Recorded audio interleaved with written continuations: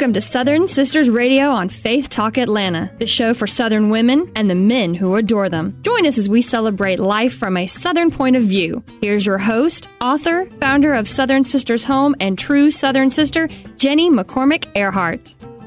Hello, everyone, and welcome to the Southern Sisters Radio program, the show for Southern women and the men who adore us. And I say us because I mean me and you and all of the women that we love. We've got men in our life, either a father, a husband, boyfriend, certainly sons that love us very much. And that's just one of the things that we celebrate here on this show. In addition to life in the South and Southern food, Southern culture, Southern fashion. We're going to be talking a little bit about that. And just everything else that makes life in the South so wonderful, including wonderful Southern men like you, Marquis. Oh, thank you. And that is a sincere flattery. I am not trying to butter you up. But we're here today to talk about everything we love about the South. And there's so much to love. You know, I've been thinking this past week about Southern dogs. And it's not the first time I've talked about Southern dogs on this show. Oh. You know, Garden and Gun magazine does a feature every year called the Good Dog Contest. Right. And what they do is they encourage their readers, their readership, I should say, to send in photographs of their pets in all kinds of cute different poses. And of course, everybody gets on board with that contest because we Southerners do love our dogs. Yes, we do. So my oldest daughter got the idea that we should submit our dog, my dog, Dixie, into the Garden and Gun Good Dog Contest, right? Because she is indeed a good dog, and she's quite attractive, too, if you ask me. So anyway, my daughter takes an adorable picture of Dixie, the Australian Shepherd, and she's kind of a golden color, you know, so she's really beautiful. She's actually a mix between Australian Shepherd and Blue Heeler. Ooh. Both of those breeds are herding dogs, so she knows how to herd goats and sheep and things like that. Well, instinctively, right? Instinctively. You know, the first time I took her to a field, my husband used to own a farm and he had sheep. And he said, you need to bring her over and let's see what she does out in the field. And I'm like, well, you know, this is a suburban indoor dog. I said, she has never seen any sort of livestock in her life. And he said, but bring her over. Let's just see. I said, okay. So over we went to the field and let her out of the car and let her into the field and closed the gate behind her. She was stuck in this field now with about 10 sheep. All right. Male, female, different colors. Mm-hmm. And I'm telling you, that dog transformed herself into the most amazing herding dog. She went after those sheep. She lowered her head, right? She chased them all across the field, nipping at their heels ever so lightly. I mean, she didn't bite them, but she nipped at them. You know what I'm saying? All in an attempt to get them herded together into one pack. Right? I don't know if it's called a pack. That's wolves that are in a pack. Whatever sheep are, right? A herd, okay? Yeah, a herd. Right. And so she got them all corralled up against the corner of the barn, like in a corner right there where they couldn't get out. And those sheep nearly freaked out, you know, because we'd never, you know, unleashed a dog on them before. Yeah. So she got him up there and she growled at him, right? And those little sheep were all just shoulder to shoulder, all stuck up against the side of the barn. And I'm telling you, my husband and I just stood there with our mouths hanging open. And I just looked at him and I said, where on earth did that dog learn how to do that? And he looks at me and he says, God taught her. Yep. So this was an instinctive thing. So anyway, I'm super proud of my herding dog, Dixie. And I figured, let's submit her picture into Garden and Gun magazine and see how she does. We thought for sure she'd win because we have a lot of faith in her. You know, and so it turns out me and about 10,000 other people in the South think that their dogs are the very best in the whole wide world.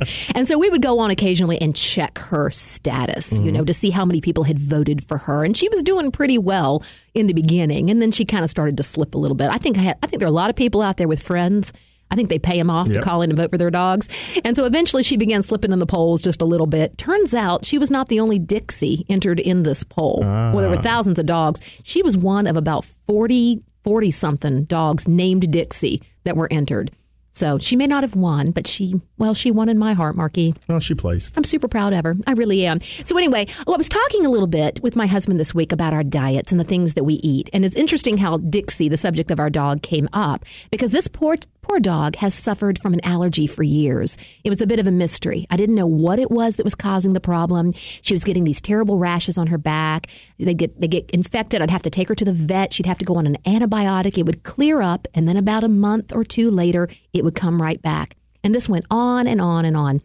And I'm not a real big proponent of, thinking that dogs necessarily need special diets, expensive diets. But the vet kept saying, you know what? She might have an allergy to something she's eating. Why don't you try a grain-free dog food? Mm-hmm. And I was thinking, well, this is just another way of getting money out of me because conveniently the vet happened to sell that dog food. Wow.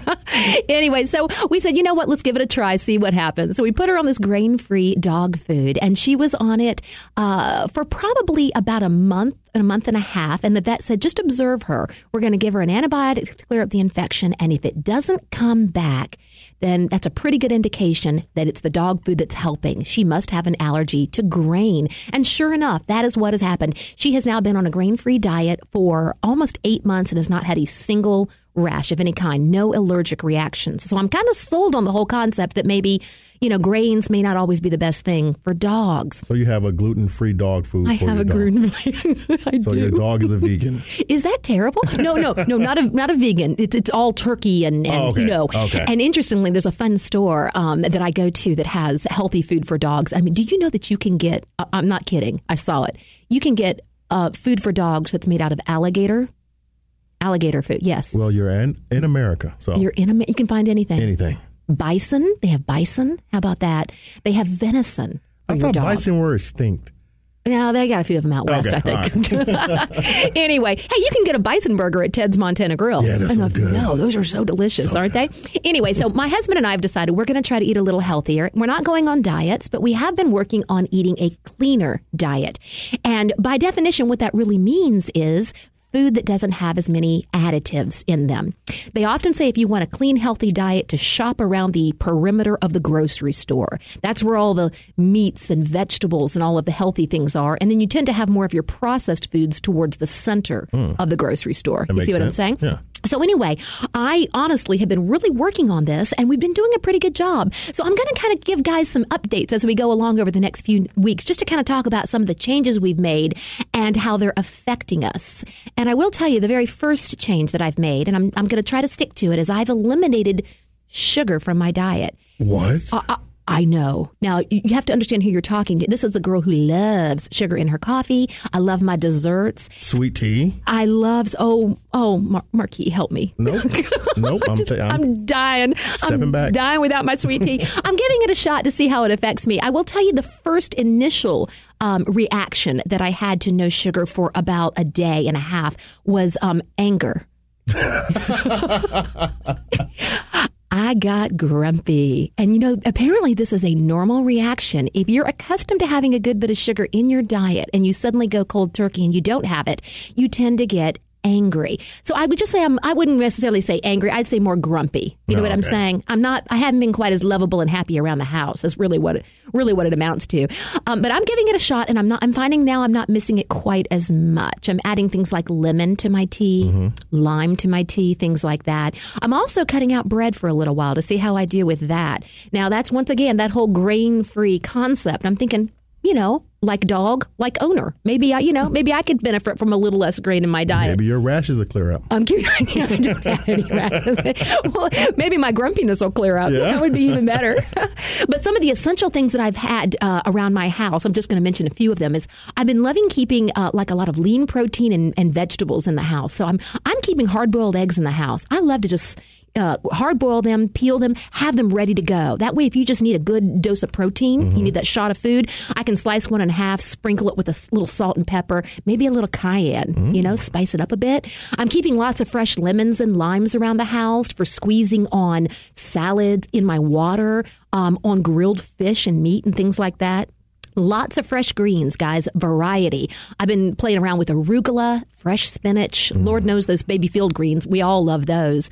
And then lots of fresh veggies in the house. I find that if I keep them in the house and they're washed and they're cut up and they're in containers, I'm more likely to eat them. How many of us have thrown out that sad little cucumber that we found in the back of the produce store just because we kind of forgot about it? So wash it up, chop it up, keep it readily available, folks. And you can maybe clean up your diet just a little bit like I am. We'll see how it goes, Marquis. I may not last very long. But anyway, guys, we would love to hear from you. We love your input on show ideas and just what's going on in your life here in the South. Feel free to email us at radio@southernsistershome.com. And we'll be right back.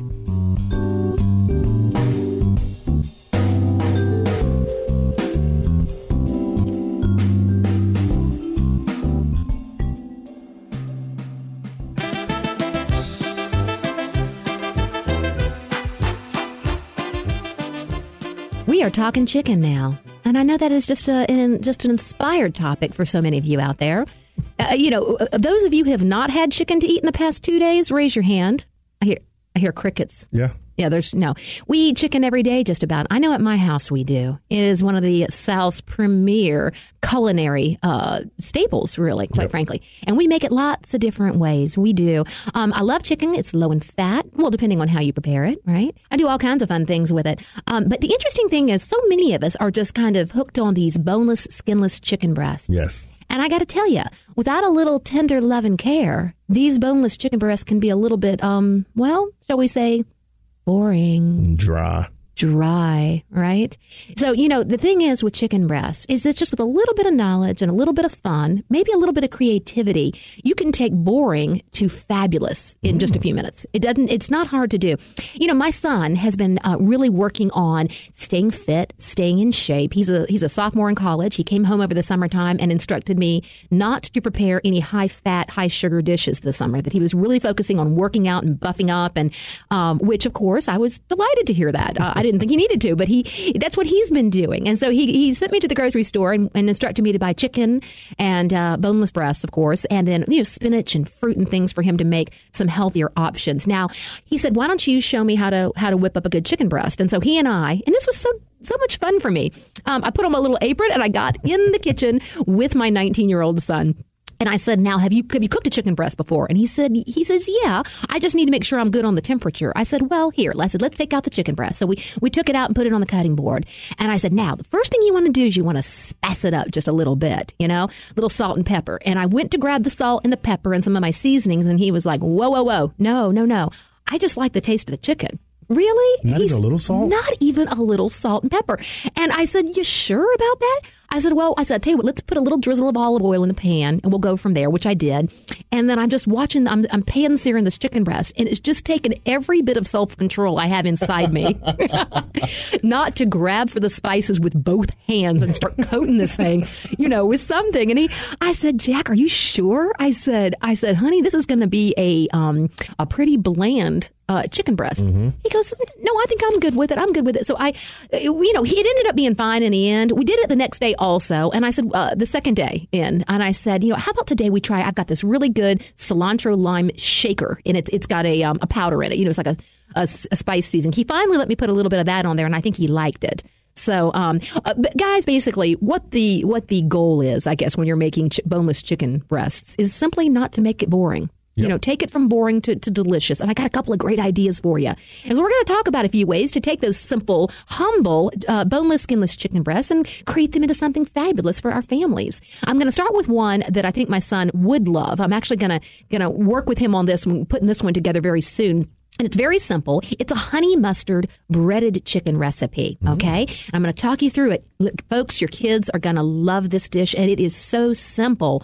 All you're going to need is about 4 boneless, skinless chicken breast halves, okay? About 4 ounces each, 1 cup of dry breadcrumbs, 1 teaspoon plus 2 tablespoons Dijon mustard. You're going to divide that, right? 3 tablespoons of honey and 2 tablespoons of butter. That's all there is to it. What is that, Marky? 1, 2, 3, 4, 5 ingredients. Mm-hmm. You want to flatten your chicken to about 1/4 inch thickness. Now, this is a great technique. I do this all the time. If you've ever looked at a chicken breast, you see it's a little fatter on one end and a little shorter on the other.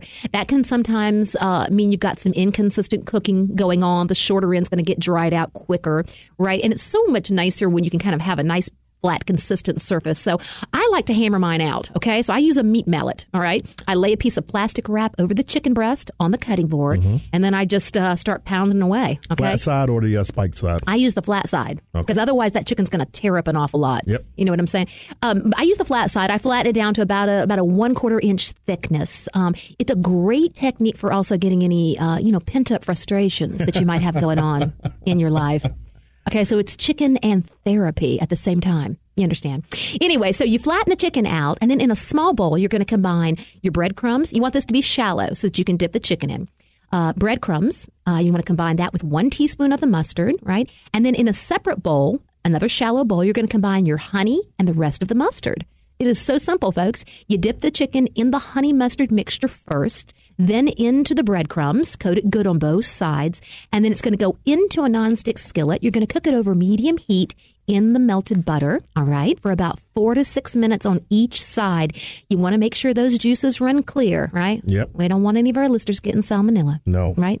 Make sure the juices run clear. You're going to have 4 servings. Your kids are going to love you.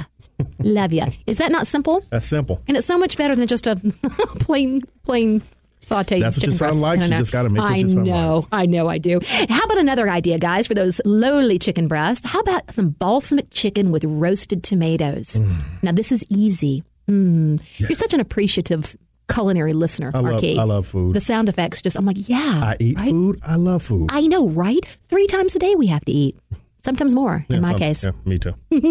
All right, this one is not difficult, guys. Here's what you're going to do. You're going to preheat your oven to 425 degrees. Got that? You're going to need 2 tablespoons of honey, 2 tablespoons of olive oil divided in half, 2 cups of grape tomatoes. Now, I made a little notation here, or more. I like lots of grape tomatoes. You know what I'm saying? I can eat a ton of them. So if you want to double that or triple that, go right ahead. This is going to make 4 servings. So you want 4 boneless, skinless chicken breasts. I about a little bit of salt, a little bit of pepper, and some balsamic glaze. And I've talked about balsamic glaze on the show before. Basically, what I do is I put my balsamic vinegar into a saucepan, and I just simmer it and simmer it and simmer it. It takes a little while. We're going to bring it to a boil then and reduce it down, all right? It's going to get thicker and more syrupy as you do that. Do you reduce it by half?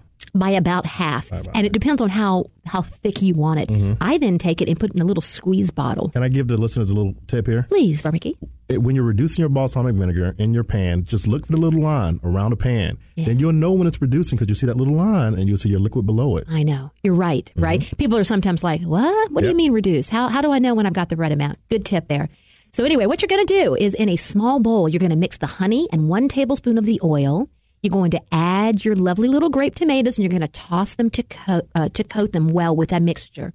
Then you're going to transfer your tomatoes onto a baking sheet. All right, you're going to either spray it with some spray of some kind, grease it in some way because you don't want those tomatoes to stick because they will, because they're going to start to kind of get a little crispy around the edges. And they're going to caramelize a little bit, and you don't want them to stick. You're going to bake them in the oven for about 12 to 14 minutes. Now, a lot of this is personal preference, Marky. If you like them just kind of soft and mushy, fine. If you want them really sort of roasted down, to me, the flavors just get more intense the more that you roast them. Yep. So easy.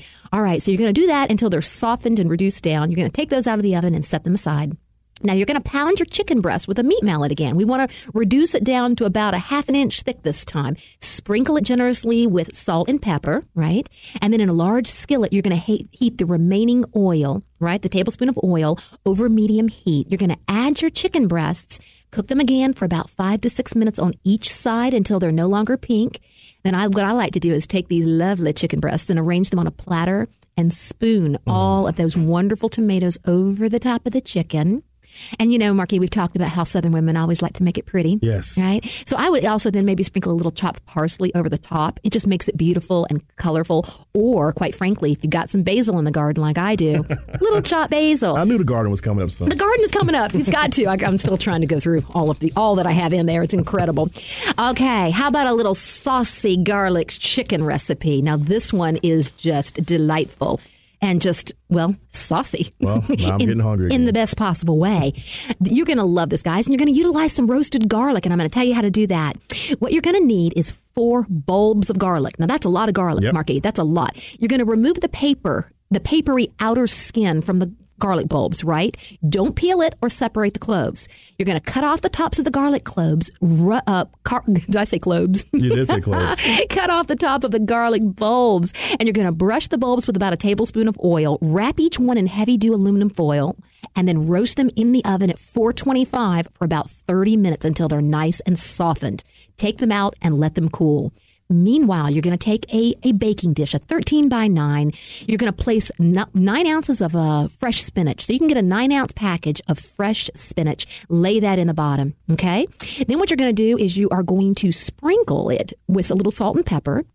And then in a large skillet, you're going to brown your chicken breasts in oil, about 1 tablespoon. You're going to brown both sides of the chicken breasts, right, until they're nice and browned on the outside. Then you're going to lay your chicken over your spinach in the baking dish. Got it?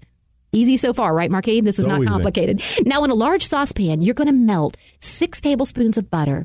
You're then going to whisk in 6 tablespoons of flour until smooth, and gradually add 3 cups of milk. You can use 2% or whole, whatever your preference is. You want to bring it all to a boil, guys. You want to cook and stir it for about 1 to 2 minutes or until it's thickened. Got it? You're going to stir in 2 cups of Parmesan cheese, a little nutmeg, and some salt and pepper. Believe it or not, folks, here's the fun part. You're going to transfer it to a blender. Yes, I said a blender. You are then going to squeeze all of that softened garlic into the blender. You're going to cover it and process it until smooth. You're then going to pour this wonderful garlicky mixture right over the top of your chicken, garnish it with a little pepper and maybe a little tomatoes and some fresh basil, and call it a day. There you go, guys. Lots of new ways to enjoy those homely little chicken breasts. We'll be right back.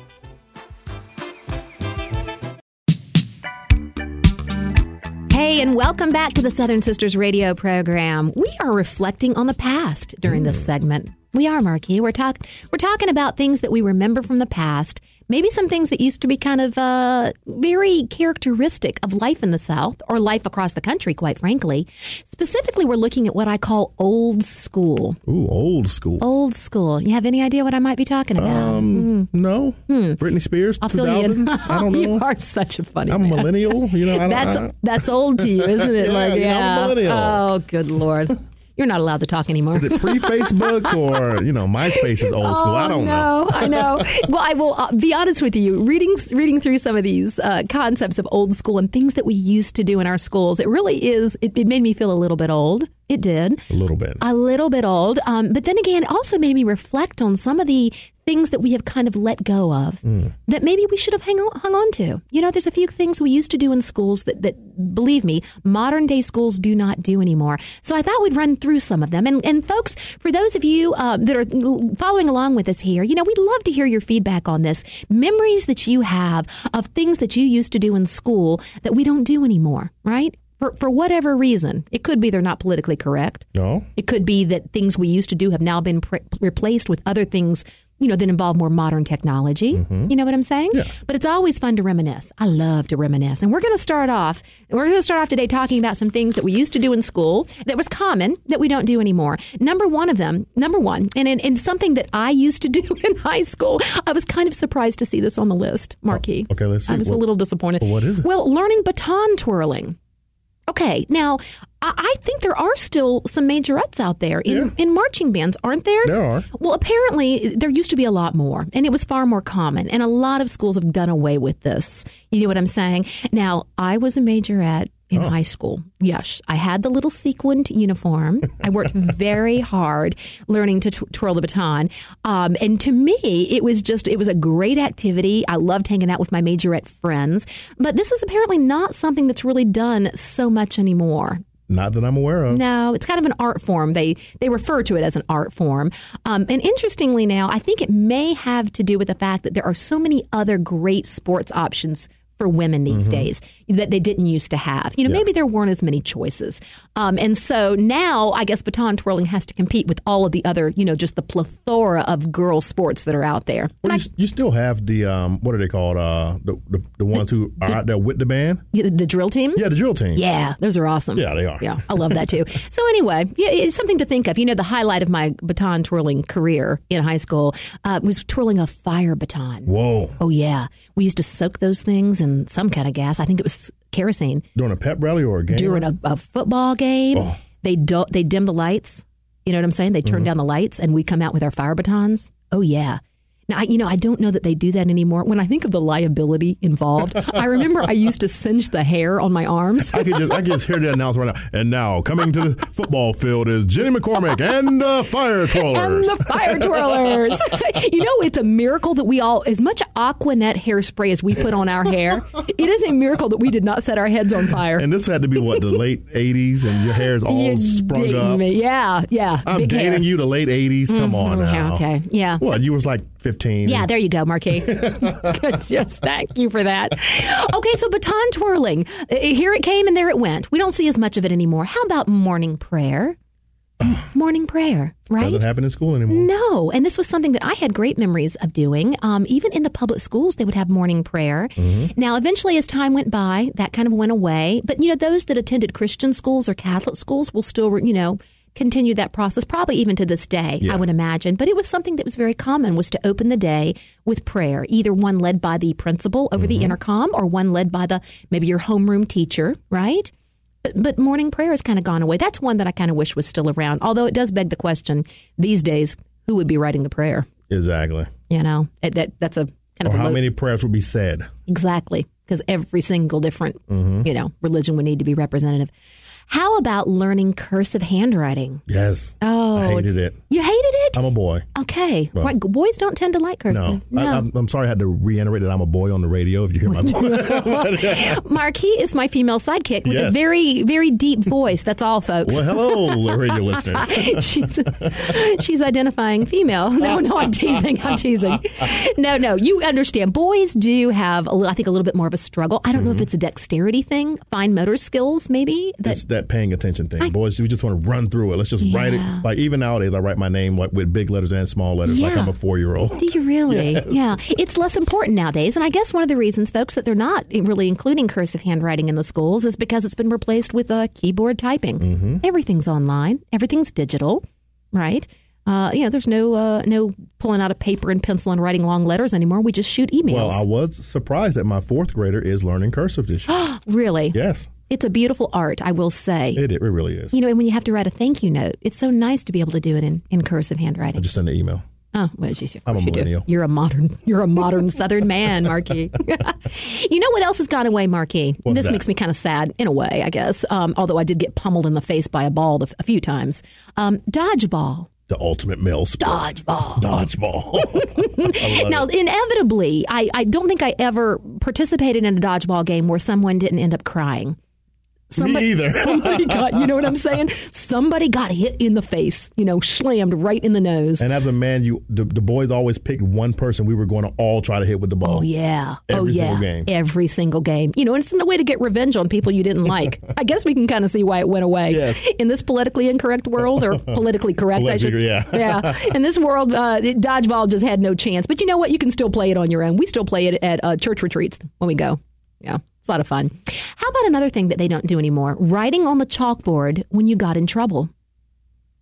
Like, I will not copy off my neighbor's paper, or I will not speak out of turn. And you'd have to write it 100 times on the chalkboard. And it was rather humiliating. Now, I'm not speaking from personal experience. Oh, you're of course. not? Oh, no. Nothing such like that ever happened to me. I will speak from Remember, I grew up in deep South Georgia. We still had a lot of the old archaic technology. Yeah. So, yes, I've written on the chalkboard plenty of times, and I have dusted the eraser plenty of times. A lot of classrooms don't even have chalkboards anymore. Well, nowadays they have these new little cool digital touchscreen things. Really? Yeah. Interesting. It's fantastic. It's wonderful. Is.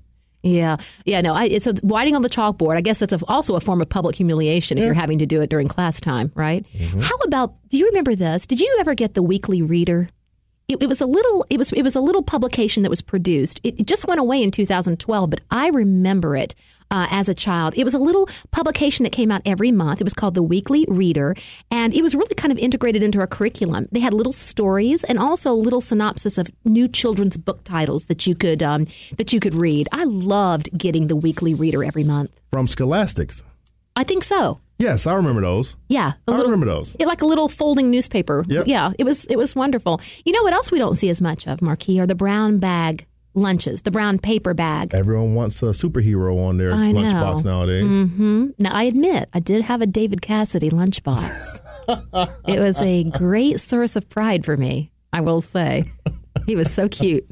I knew that one day I was going to grow up and he was going to discover me. If I took a lunch to school, it was in a Kroger bag. Kroger bag. Do you know, I had an opportunity to pack lunch for my son not too long ago. I had to do it while he was doing an internship, and I said, I'll pack your lunch for you. Just a little thing I could do for him. And I ran out of lunch bags. Mm-hmm. And so for like a week, I was just putting his lunch literally in whatever empty bags I could find around the house, like empty like bread bags, or one had dinner rolls in it from the night before and still had the price tag on the bag. I told him, I said, put this in your backpack. Don't let anybody see that I'm putting your lunch in this. It's embarrassing.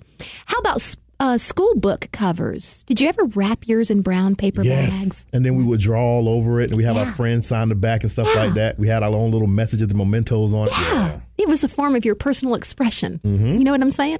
They don't really do that so much anymore either, right? How about learning to tell time on an analog clock? Well, me being a military man, I had to. You had to do that. You did. I know. I remember when I homeschooled my children for a time, we had a big clock, and it had the little arms and arms on it, and I would quiz them on it. I would just I make them close their eyes, and I'd spin the little arms around and open your eyes. What time is it? And so I did teach mine, but I don't know if that's so much taught in schools. I don't think so either anymore. We have digital everything. Do you remember checking out books from the library, and the librarian would use a little stamp to stamp the date that it was due in the back of the book? Yes. You recall that? Yes. Right? Then we had to sign our name beside it. Yeah, okay. Yeah, you had to put your little name down. I remember it was fun to look at the card and see who else had checked it out before me, right? And every now and then you'd have the book that nobody ever wanted to check out, right? And then there were some that were more popular and everybody wanted to check it out. Yeah, I loved that. Anyway, don't see that so much anymore, do we? Nope. No, and you know what? With my Kindle app, I don't need it. Well, thank you. I download stuff. Thank you for ruining the library system. I know I did it. It's all my fault. And along with the library system went something else you may remember, Marky. I'm not sure if you're old enough. The card catalog. Oh, I used to love the card catalog. You did? Yeah, because I used to always get it and mix it up. I was a really terrible student. Oh, no wonder you were writing on the chalkboard. Marky, bad boy. Oh, yeah, I used to do it all the time. You would mix it up, and those poor librarians would have to straighten it all out. Yep. That is wrong. That is so bad. Oh, bless your little heart. But yeah, how about all those things? I just been thinking so much about all these different just sort of things from the past, any others that you can think of? I was thinking last week that just even things like we used to have school bus monitors. Do they do that anymore? No, I was a school bus monitor. I was also a hall monitor. Okay. Right. Yeah. Do they even have hall monitors? I don't think so. I haven't seen none of my security cameras now. That's it. And on lockdown, my daughter-in-law, who is teaching public elementary school in Meridian, Mississippi, told me, or told all of us, the family actually collectively, that in her new school, the door to the classroom stays locked. Right? The main door to the school, the outside doors to the school stay locked. And there is a security guard that comes by and checks on her classroom 2 or 3 times during the school day. Wow. So times have changed a little bit, haven't they? Yeah. And that's it for this segment, guys. We'll be back in just a few minutes.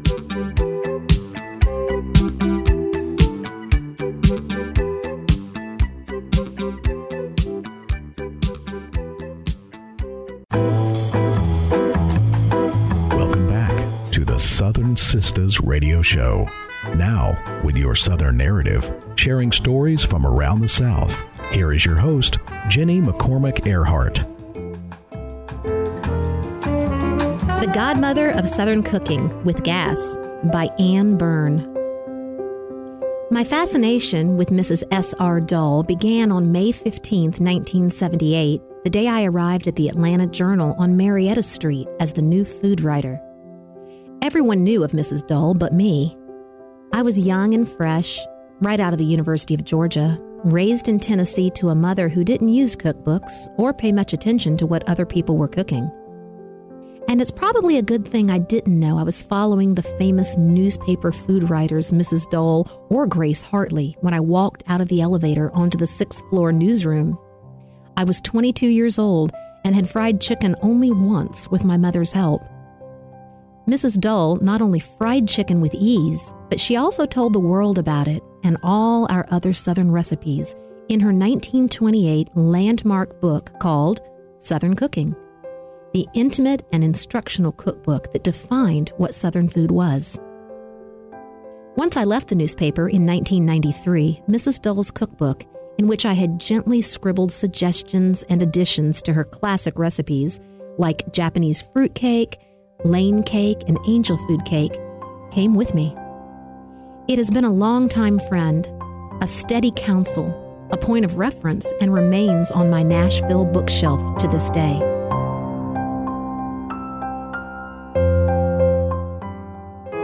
White gloves and aspic. Mary Frances Woodside sits on the sofa of her quiet Atlanta townhouse.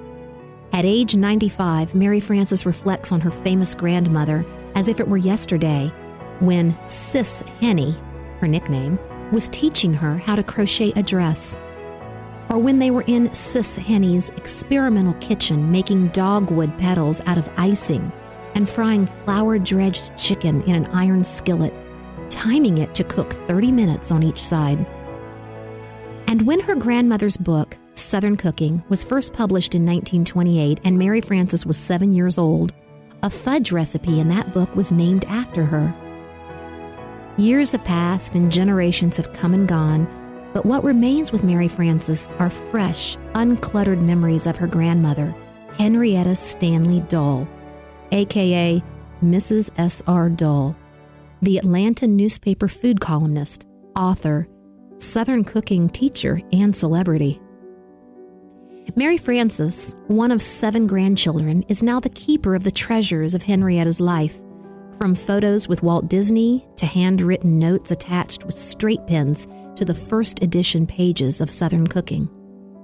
Open a scrapbook and Mary Frances dials back time, telling stories of white gloves, tomato aspic, and Atlanta debutante parties, of Sis Henny's Japanese fruitcake on the sideboard at Christmas, of crisp corn pone at supper, and of war rationing, wringing a chicken's neck, beating egg whites by hand for angel food cake, and the knowledge that before Sis Henny was famous, she sold food to the ladies at First Baptist Church to support her family.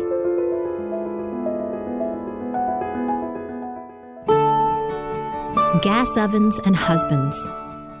In the early 1900s in Atlanta and other big cities around the South, gas ranges came to the rescue of cooks who were weary from the sooty drudgery of coal and wood-fired stoves. The sleek, clean, enameled surfaces and graceful legs of these new gas ranges brought a change to kitchen design as well as recipes. And compared to the behemoth wood-fired stoves, the smaller, faster-to-heat gas ranges fit well into new bungalow homes. But gas was a misunderstood fuel. While it was popular in England, it took a little getting used to in America, especially in the South. When gas first came out, says Mary Frances, women were afraid of it. Early gas ranges came without pilot lights. You lit them with a match or a long rolled-up piece of newspaper. And if you accidentally left the gas on after cooking, the gas could fill the oven and the kitchen, and the slightest spark, even from turning on a room light, might cause an explosion. The ranges got safer, of course, with electronic ignition on burners and concealed pilot lights, but fear remained. Atlanta Gas Light, a company founded to fuel the city's street lights and make Atlanta a safer place to travel at night, had a public relations challenge on its hand with the new gas stoves in 1910. The gas company's bulletins advised salespeople how to overcome the superstitious customer.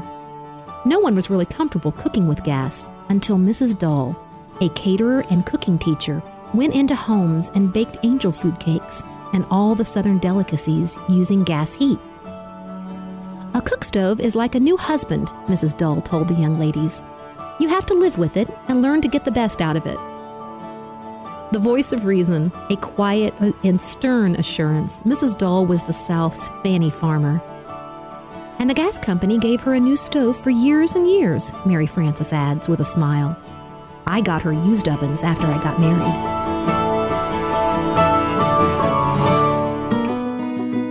Sandwiches and fruitcakes. Henrietta Celeste Stanley was born in the 19th century on December 7, 1863, during the Civil War.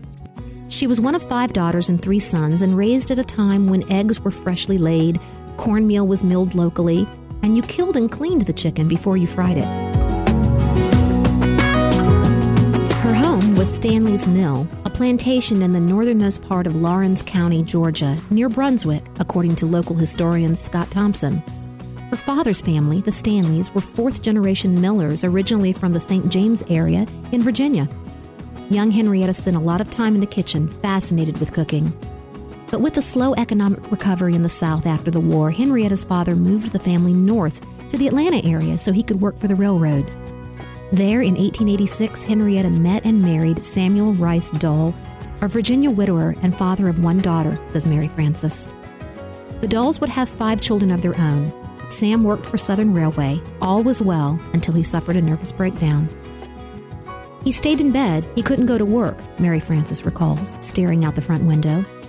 My grandmother was forced with this dilemma of supporting her family, so she went to her church, First Baptist, at the corner of 5th and Peachtree, where she was a charter member, and told them she would make cakes and sell them to the members. She made sandwiches, and one thing led to another, and she had a catering business on her hands. She was known for her cakes, her cheese straws, and her tomato aspic. When Grace Hartley, who succeeded Mrs. Dull at the Atlanta Journal food editor, interviewed her in 1961, Mrs. Dull reflected on the hard time that her life had had, and she said that the only one thing she knew how to do as a young mother was cook. It was common for women to prepare their own fruitcake batter and take it to a bakery to have it baked. So Mrs. Dull offered to make the fruitcake batter for the church women. Soon, church folks and neighbors were asking for other cookery services and more information about good food, and she found herself in the cooking school business, writes Grace Hartley. She kept no record of the number of schools she held in the South, but they added up to the hundreds, and whenever she went, she always demonstrated before a packed house. Baking powder and gas stoves. After the turn of the 20th century, better home appliances, new ingredients like baking powder and bleached flour, as well as an interest in science and nutrition, contributed to a change in the way food was prepared. These new tastes in food offered cooking schools in Philadelphia and Boston an opportunity to teach women how to cook and turn this skill into a profession, or for the wealthy to manage a household staff. In the South, there were no cooking schools of this scale, but smaller cooking schools and programs were offered by gas utilities, newspapers, and food companies to expose the home cook to new ideas and ingredients. Impressed with her celebrity and her knowledge of cooking, Atlanta Gaslight hired Mrs. Dull to coax Southern women into cooking with gas. Henrietta's husband died in 1919, and 1 year later, Mrs. Dull approached the Atlanta Journal asking to write a cooking column offering advice to new cooks. It was called Mrs. Dull's Cooking Lessons, and that column lasted 20 years. Her experimental kitchen, where all recipes were tested, was on Cumberland Road in northeast Atlanta's Morningside neighborhood, and Mary Frances remembers that the kitchen was never remodeled. She recalls that her grandmother struggled with writing in the beginning, so the newspaper teamed her up with a younger writer, specifically one Margaret Mitchell, for some help. The ladies became friends and were members of the Atlanta Quota Club for authors. Simple dinners and home economics. Just as Fanny Farmer and other teachers in the North were standardizing cup-size measurements, Mrs. Dull taught the South how to measure, says Mary Frances. But in her own way, she defined oven temperature as slow, moderate, or hot, so that cooks with all types of ovens, not just those with the fancy new thermostats, might cook along with her. She alternated efficient teaspoons and tablespoon sizes with colloquialisms like butter the size of an egg. Her recipes excluded no one, and the public loved her. Food companies like White Lily and Merita Bread took notice and paid her to endorse their products. The Georgia Department of Agriculture sent her to New York and paid all of her expenses for creating peanut and sweet potato recipes, Mary Frances adds. A lot of people knew who she was, and her family couldn't have been prouder. Mary Frances shows the photo of Walt Disney and tells how famous New York milliner G. Howard Hodge sent Henrietta a new hat each season for free. She and Mr. Rich of Rich's Department Store were good friends. A Southern girl. For today's cook, turning the pages of Southern cooking is a wonderful throwback to how the South used to cook without shortcuts. And Mrs. Dull isn't short on giving out advice. Here are some of her thoughts about the kitchen. The woman is the heart of the home, and the kitchen is the heart of the house. A kitchen medium size is best because it is more easily kept, less steps being required to do the necessary work, thus saving the woman time, which may be used for recreation. The sink should be under the window. A stool to sit on when preparing food is a great help and saves tired feet and nerves. Mrs. Dull retired from writing in 1938. She spent time with family and enjoyed gardening and sewing in her later years. She died at 100 in 1964 and is buried at Westview Cemetery in Atlanta. Known to brides for her legendary tomato aspic, a whiz at creating baked Alaska for her grandchildren, Sis Henny was all the grandmother a little girl could wish for, and more. Quite a life and a legacy for a Southern girl from the white columns of Lawrence County. who had 6 children, a sick husband, and all she knew how to do was cook.